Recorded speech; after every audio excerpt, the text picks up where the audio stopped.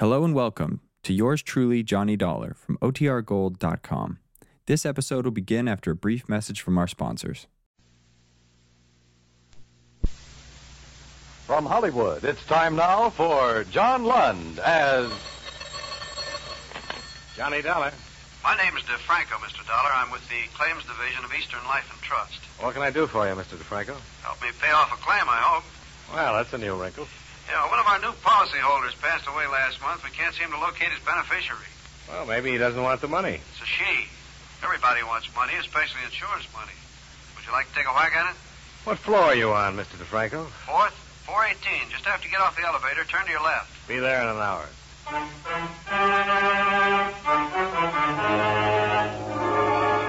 John Lund in a transcribed adventure of the man with the action-packed expense account, America's fabulous freelance insurance investigator. Yours truly, Johnny Dollar.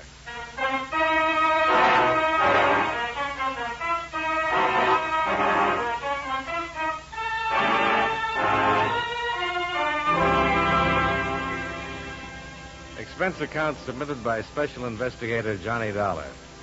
To Claims Office, Eastern Life and Trust Company, this city.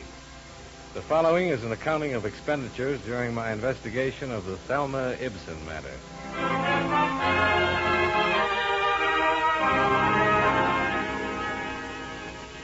Expense account item 1, 15 cents, bus fare, from my apartment to Milton DeFranco's office, where we got right down to business. The deceased was a man named John Linden. He made his living selling papers in front of the Metropolitan Building. Oh, on 3rd Street? Yes.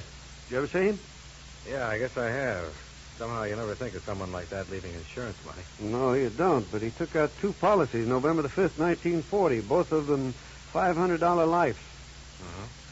So he has an estate of $1,000 that we have to give to a person named Thelma Ibsen. His daughter or something? No relation at all, just someone who stopped and talked to him one day. She must have had quite a line. Yeah, you'd think so, but I doubt it. He was only 10 years old at the time. Oh. I got all this from the agent who wrote up the policy. He used to buy his papers from old John. One day he told the agent he wanted to take out some life insurance so he could do something nice for a little girl he'd met that afternoon. And that's it. Well, quite a profitable meeting for her, huh? Yeah. Of course, $1,000 isn't a lot of money these days. But from him, it's a lot. Yeah. Thelma Ibsen must be 23 or 4 by now. I'd like to see her face when she gets that insurance check and finds out who it's from and why. Might prove something about something. Yeah, it could, or maybe she isn't doing nice things for people anymore. Well, let's hope she is. I keep thinking of that old man out there hustling papers every day to make his $1.52 in premiums every week. It gets me somehow. Huh? He only saw her that one day in his life.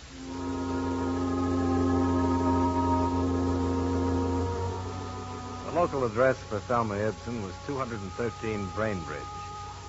From neighbors, I learned that Thelma's parents had been killed in an automobile accident in 1945.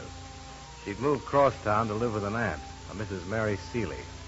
Mrs. Seeley died in 1950. Again, Thelma had moved. Where, nobody seemed to know. But they did know where she'd been working at the time. One of the girls there was brought into the manager's office. Yes. She quit without notice a couple of years ago. She just didn't come back. Were you a friend of hers? Yes. We were good friends. Used to have lunch together every day.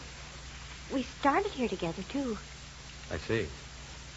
Have you heard from her? No. Any idea where she might have gone? New York, I think.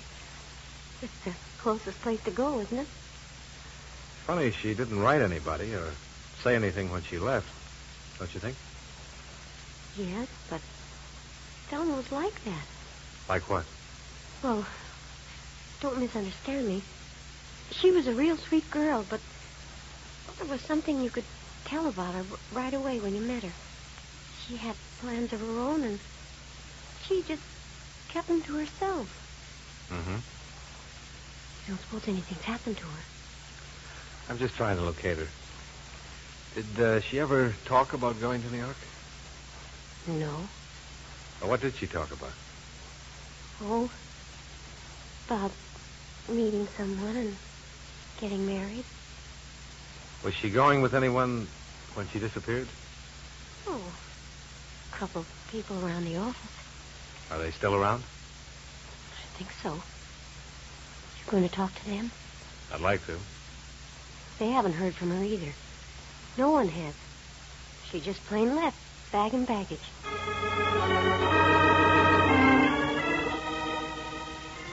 At the apartment hotel where she'd been living since her aunt's death, I learned that Thelma Ibsen had suddenly checked out with all of her belongings around Christmas of 1950. No forwarding address. The hospital, jail, and morgue records for the previous 2 years were covered. Nothing came up. A high school annual provided a fairly good picture of a tall, smiling girl with a pleasant face looking out from under a miter cap. The Motor Vehicle Bureau recorded a driver's license issued in her name. A right thumb and forefinger print came with it. The picture, the prints, and all available information went into a file. Thelma Ibsen became a missing person.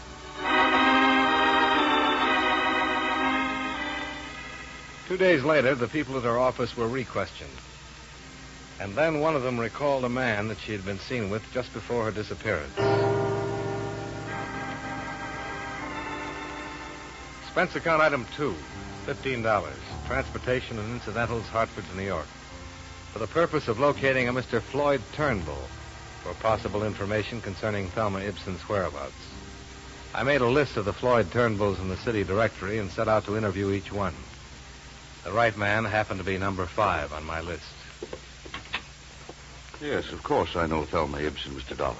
You say you're from an insurance company? That's right, Mr. Turnbull. Can you tell me where she is right now? I'm afraid I can't.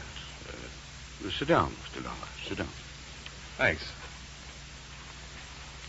Understand you knew her in Hartford.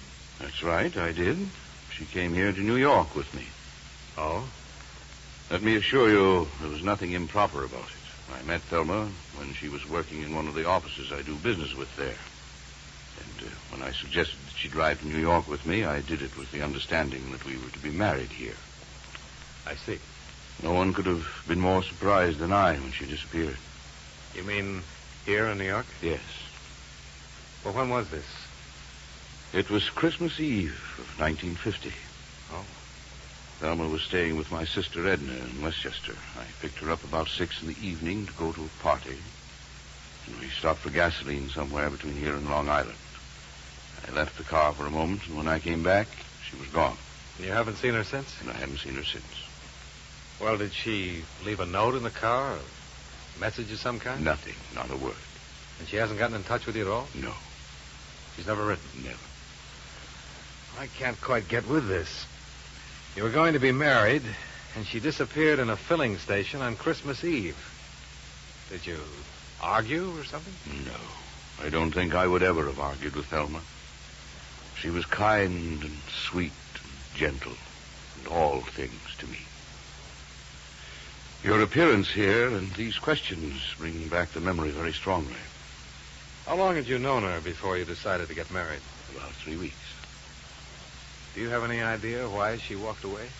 Yes, but I doubt if it's of any practical value to you. Well, any information I can get would be very helpful in locating her, Mr. Turnbull. All right, then. I think she was frightened. Of what? Of life, Mr. Dollar. Not people or circumstance, but life. You say that with a lot of conviction. Yes. Thelma had always been, well, a poor girl. She worked instead of going to college. She lived with a rather dowdy aunt who died just before I met her.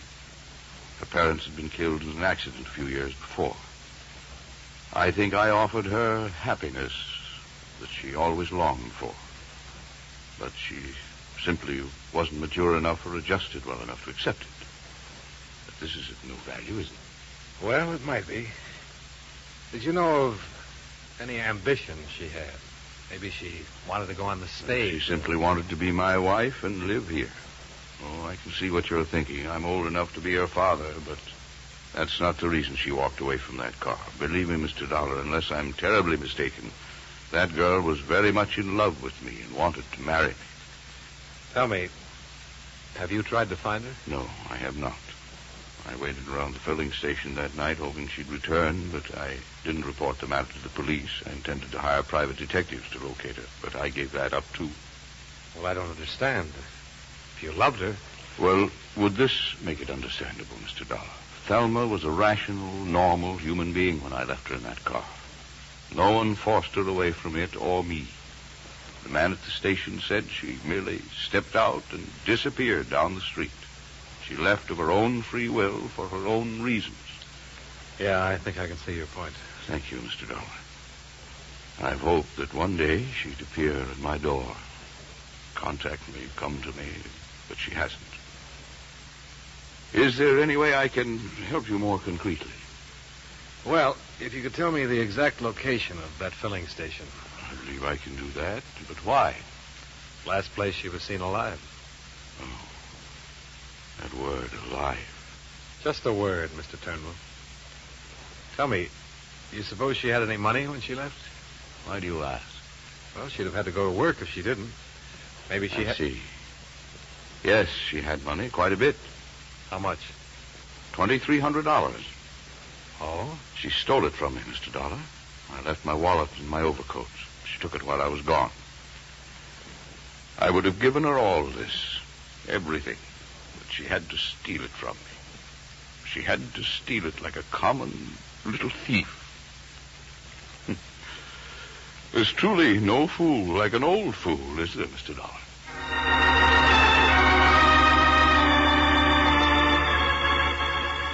When I left Turnbull, it struck me. Here was the second elderly man in Thelma Ibsen's life. One had given her money which she wasn't around to receive, and from this one she'd taken money and didn't wait around to say thanks.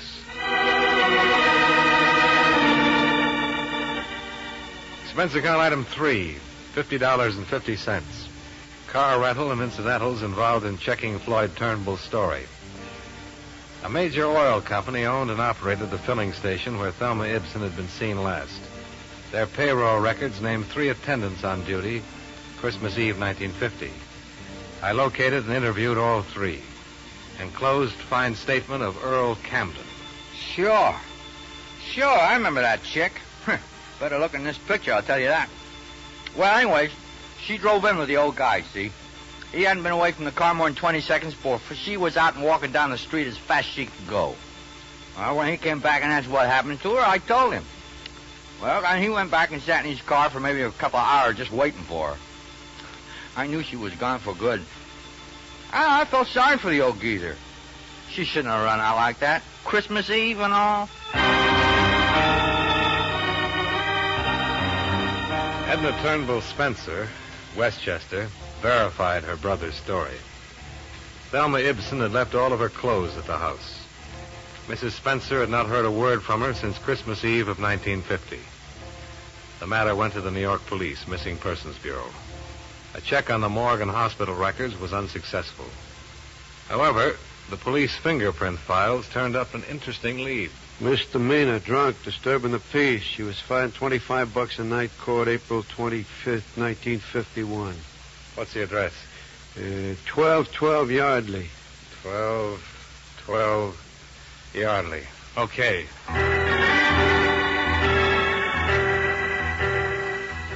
At the address on Yardley, I learned that Thelma Ibsen had moved 8 months before. Again, there was no forwarding address. The landlady turned out to be quite talkative, however. I'm glad, too, she moved from here, Mr. Dollar. I'd like to help you find her, but I'm awfully glad she moved from here. Well, why do you say that, Mrs. Prentice? Oh, noisy. Parties all the time. I run a quiet place for quiet people, you know. Yes, I'm sure, but... I thought she was the quiet type when she took the apartment, or I'd never have given it to her. She told me she was a secretary, that she worked downtown. Did she say where? Oh, no. And she didn't work. How could she? She was out every night and slept most of the day. And men who used to come to see her. Honestly. Do you know any of them, Mrs. Prentice? Oh, no. Just men. All kinds, all sorts. I see. Was she friendly with anybody in the building? No. Did she go with any particular man? I couldn't say. All I can tell you is I'm glad she doesn't live here anymore. I'm awfully glad.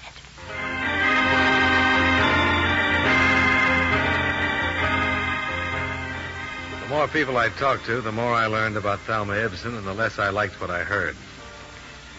I went back to the city hall.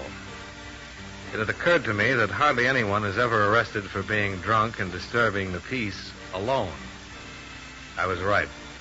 The night court files revealed that Thelma Ibsen had been arrested with 8 other people. I took down their names and began to check them out. Number 6 down the line was a man named Unger, who was in the hosiery business.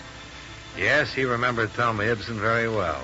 No, he hadn't seen her for 6 months, but he could tell me where she lived. He did. And I went there.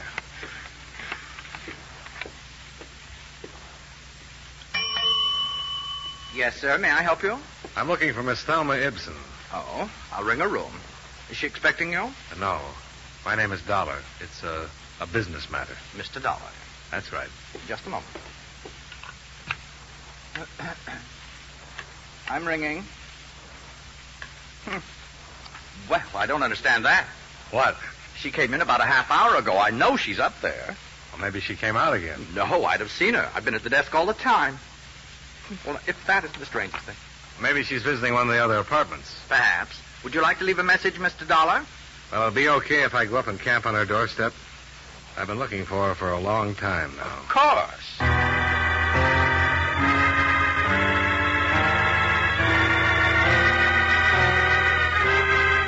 I took the elevator up to the 15th floor and walked down the hall to Thelma Ibsen's apartment.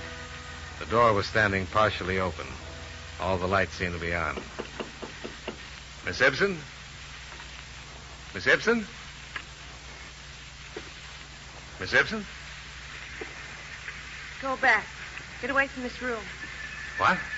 Get away or I'll jump. I'd found Thelma Ibsen, only she was standing on a ledge outside the window, all ready for a leap into eternity.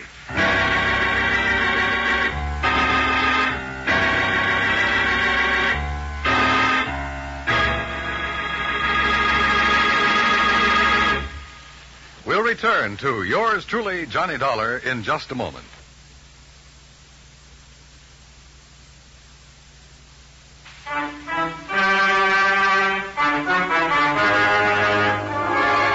Now, with our star, John Lund, we bring you the second act of yours truly, Johnny Dollar.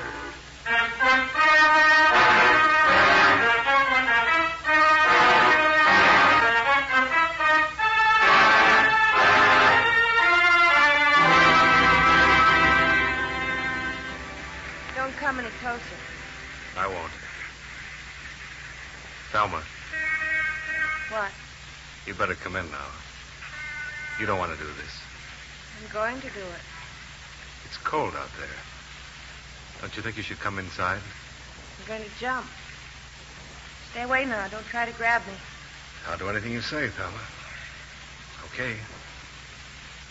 I never saw you before. How do you know my name? I've seen you. No, you haven't. I remember people. Watch. Just going to light a cigarette. Do you want one? No. Can I have one? All right. Where did you see me? In a picture. In your high school annual. You went to high school in Hartford. I don't know you. What's your name? Johnny Dollar? Are you from Hartford? Yeah. Step over there. Let me see your face in the light. No. You aren't from Hartford. You're lying to me. Mr. Dollar, I Go wanted away. to... Go away or I'll jump. Why, Miss Ibsen? Go on. Get out of here. Go ahead. Call the police. Yes, of course, of course. I heard you tell him to call the police. I don't care. They can't stop me. Nobody can stop me. Maybe they won't even try, Thelma. Oh, I know they will. They'll talk to me just the way you're talking. They try to get close enough to grab me. I wanted somebody to call the police. I want them all down there waiting for me to jump. When the crowd's big enough, I'll jump right down there. I'm not afraid to do it. Why do you want to jump, Thelma? I have my reasons. Look, there's a couple of people down there who see me. They'd like to see me jump. I don't think they'd like to see that at all, Thelma. Oh, yes, they would. They might say they wouldn't, but they'll hang around, and if I don't jump, they'll be disappointed. Nobody wants you to jump, Thelma. Oh, sure they do. Those people down there would love to see it happen. You'd like it, too. If I wanted to see you jump, I'd be waiting on the street with those people. But I don't want to see you do that. And neither do they. I want you to live, Thelma. That's more people down there now. Oh, you're getting the big lights up here. God. Thelma, look. If you're broke, if you need money, Don't come any closer, I told you before. I want to help you, Thelma. Nobody wants to help me. Nobody's ever wanted to help me. You're wrong about that. Floyd Turnbull wanted to help you. Floyd Turnbull? You met him? Yes. And he's still very much in love with you. After I stole money from him and walked out on him? The money meant nothing to him. He still loves you, Thelma. Thelma? I don't love him. I never loved him. He thought so. He was just nice. Why did you leave him that way? I'm no good. Never have been, you know. I've never been any good to anybody. Would you like to talk to Floyd? No. I don't want to talk to him or anybody. I know. But after I jump, I want you to tell Floyd something. Sure. Tell him I meant to send the money back to him. I didn't think it was that much. Tell him I never was any good at all. That I left him because of that. All right. You can tell him I loved him. He'd feel good, I think. All right. Go back! I don't care who you are. Go back or I'll jump right now. Wait. Close that hall door. If you want to see me jump, you'll have to watch from the street down there with the others. Close it! Is he a policeman? I suppose so. I don't know. He looked foolish. We all look foolish at one time or another. It passes. Do I look foolish? Yes, Thelma, you do. You're not going through with this. In the end, you'll come back into this room and everybody down there will go home. That isn't true. You know that for the first time in my life, I know exactly what I want to do, how I want to do it. I'm going to jump. From what I know about you, I thought you always knew pretty much what you wanted out of life. I never knew anything. And it's all botched up. I'd be happy one minute and crying the next. Things kept happening all the time. Got so tiresome. When Mom and Daddy died, I should have died too. Then I wouldn't be here making all those people down there have bad dreams for weeks to come. I should have been with them when they were killed in that car. Well, it won't be long. I won't be tired anymore pretty soon. Thelma, wait. Wait for what? You say you've talked to people who've known me, who know what I was and what I am. I didn't turn out the way they wanted me to, did I? I didn't even turn out the way I wanted to be. Look at me. Why should I wait? One man I didn't talk to had more faith in you than anybody else. He was an old man who sold newspapers in front of the Metropolitan Building. His name was John Linden. Old John. Thelma? Old John? Old John. You met him one day when you were a little girl. It meant a lot in his life. An awful lot. You remember old John? Yes. I was downtown after school to look in the windows. I had a nickel and I bought a paper from this old man. I talked to him. He said I was a very nice girl, and he asked me my name and where I lived. What did you talk about, Thelma? About school. And about growing up. He told me I'd grow up someday to be a lovely woman. He said, lovely woman. He was very nice. What else did you talk about? School. He asked me what grade I was in. Let's see. I guess I was in the 5th grade, or maybe the 6th. It was such a long time ago. But you remember it. Of course, I remember it now. Where's John now? He died a month ago, Thelma. He left you all his money. What money? What money would that poor old man have? Insurance money. Comes to $1,000. You're lying. No, I'm not, Thelma. That's why I've been looking for you. It's my job to see that you get the money that he left for you. He wanted you to have it. Why? I didn't know him only that afternoon. But he wanted to help you. You're making all this up. It's all a lie. No. No, look. What? These prove I'm from the insurance company. Here. Throw them over. All right. You see? He wanted you to have something. That old man. That poor old man. I only stopped and talked to him.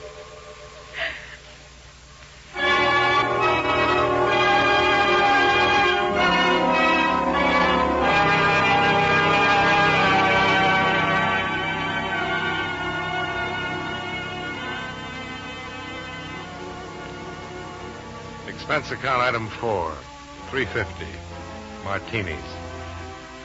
I needed them. It was my first, and I hope my last, experience with an intended suicide. The psychiatrists who examined and treated Thelma Ibsen believe that she'll make a complete recovery in time. They say it'll take months to determine the exact cause of her breakdown. But as far as we're concerned, the case is closed. Claim filed. Expense account, item 5, same as item 2. Transportation back to Hartford.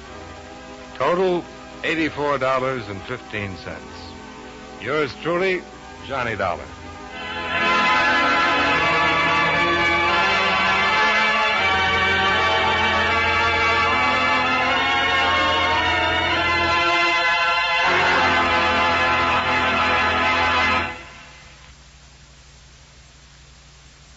Yours truly, Johnny Dollar, stars John Lund in the title role and is written by E. Jack Newman with music by Eddie Dunstetter.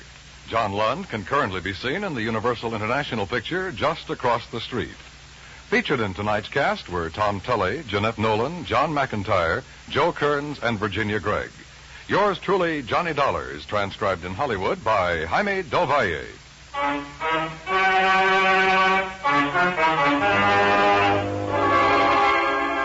This is Dan Cubberly inviting you to join us next week at this time when John Lund returns as... Yours truly, Johnny Dollar.